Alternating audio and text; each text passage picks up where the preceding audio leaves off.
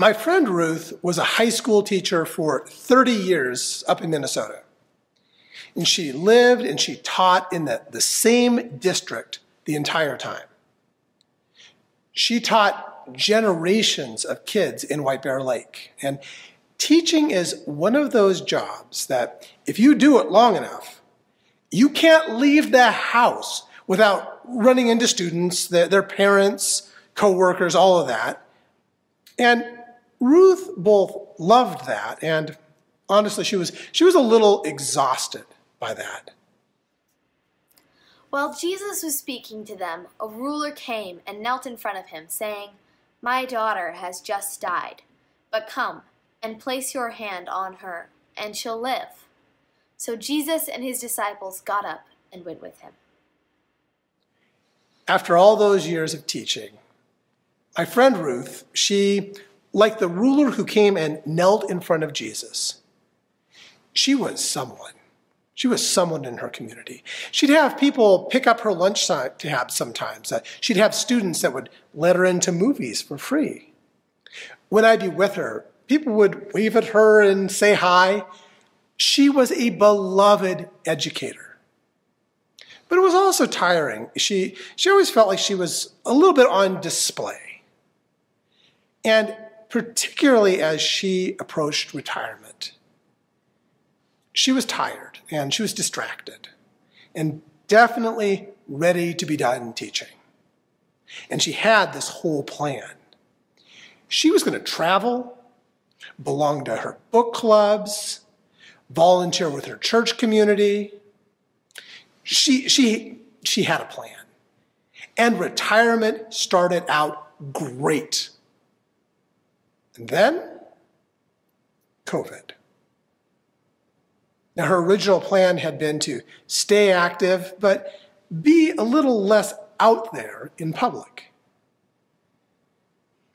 Once the pandemic hit, her book clubs, they moved online, and she would FaceTime with her grandkids. And she took lots of walks with a couple of friends who were kind of in her bubble. And that was 2 years ago. I remember saying this about this time last year. I remember saying this on a Sunday, hold on, we're almost there. People were just starting to get vaccinated. And then in June, the Center for Disease Control announced that vaccinated people no longer needed to wear masks. Hallelujah. And now, again, schools are shutting down. And the infection rate is twice as bad as it ever has been. Now, on one hand, we're all pros at this now. We know about masks. We know about social distancing. We know about vaccines. On the other hand, it's been 2 years, 2 difficult years. Ruth's not okay. And it's not that she's had some big falling out with her friends, nothing like that. Not with her church community or her kids. She is feeling distant. She was telling me that she feels invisible these days. Like she really doesn't matter that much anymore. Then a woman who had been bleeding for 12 years came up behind Jesus, reached out and touched the hem of his clothes. She thought, if only I touch his robe, I'll be healed. So, acknowledging the request of a ruler, a somebody, Jesus was on his way over to help. Now, a woman who had become invisible in her town decided to reach out to Jesus as he was passing through. As someone who feels invisible, she doesn't want to call too much attention to herself. As someone who used to feel like a somebody, Ruth, she wants someone to notice her. After the thousands of people that she has taught over the years, she feels like someone should notice that she's become invisible. Ruth is not alone. This is a very real part of our world right now. For some people, it starts being a sort of relief.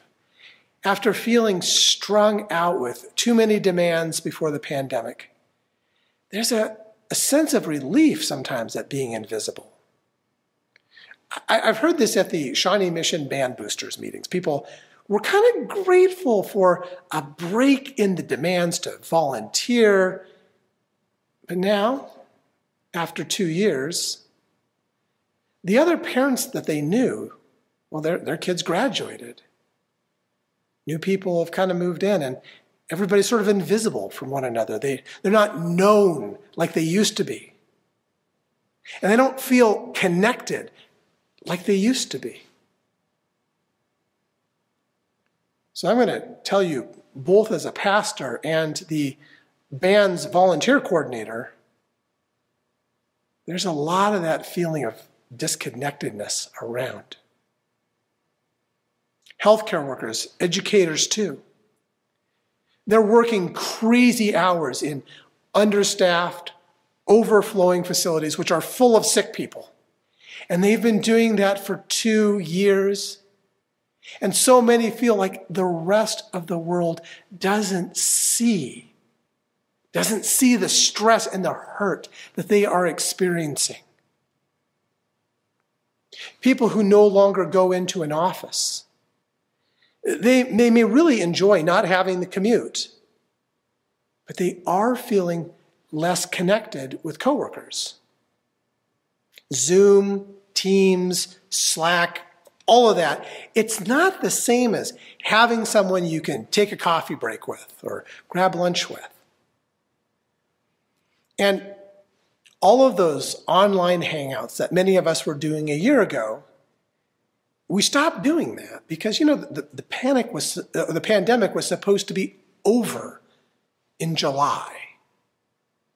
My hope is that this current awful wave will just pass quickly. But here's the thing. Even if it does, the feelings that we are having, the disconnection, the distance that has developed, it doesn't just go away. So what are we to say to Ruth and to all of us who are feeling that sense of disconnection and invisibility? In her frustration, her fear, isolation, the woman reached out and she touched the hem of Jesus' clothes. She reached out. When Jesus turned and saw her, he said, "Be encouraged, daughter. Your faith has healed you." And the woman was healed from that time on. It takes courage to reach out. When we have felt invisible for so long, it takes courage to risk further embarrassment. When we felt like there was a time that we were a somebody, but now kind of feel invisible, it takes courage to admit that you're hurt, that you're not okay. Jesus was on the way to a ruler's home to heal his daughter, and that this ruler felt entitled to ask for help.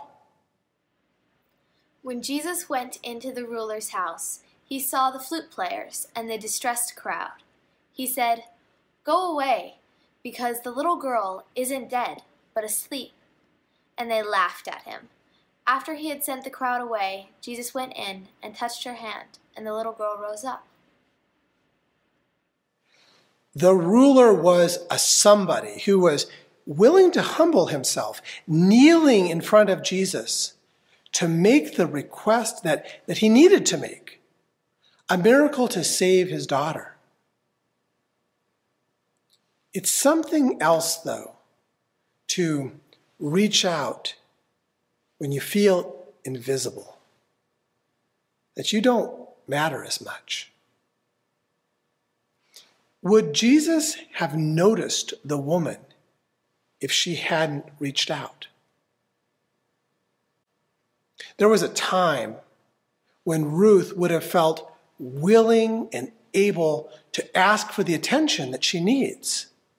But when you're feeling invisible, disconnected, it takes a special courage to reach out, to admit that you're not okay. And I know that there is someone that you know right now who needs to do that, and it may well be you. So many people are feeling disconnected and invisible even these days. This is a spiritual and a mental health condition. It's been a long couple of years. And that sense of disconnection, that's going to take a while to heal. Following our commitment to live as disciples, each of us needs to be encouraged to reach out. And each of us, in turn, needs to be willing to do our part to be there for one another. Now, I'm guessing that you probably have a person in mind, a Ruth in your life. And if it's you, I am encouraging you to reach out to someone today. Now, if God's Spirit placed someone else in your mind today, reach out to them today. Reach out today. All of us have a role in the healing that is so needed right now. Friends, will you pray with me? Holy Spirit, help us to see those who are feeling invisible today. Open our eyes to see that truth all around us and give us the courage to reach out in compassionate mercy and love to help heal the hurts that are in and around us today. Hear us as we pray together in song.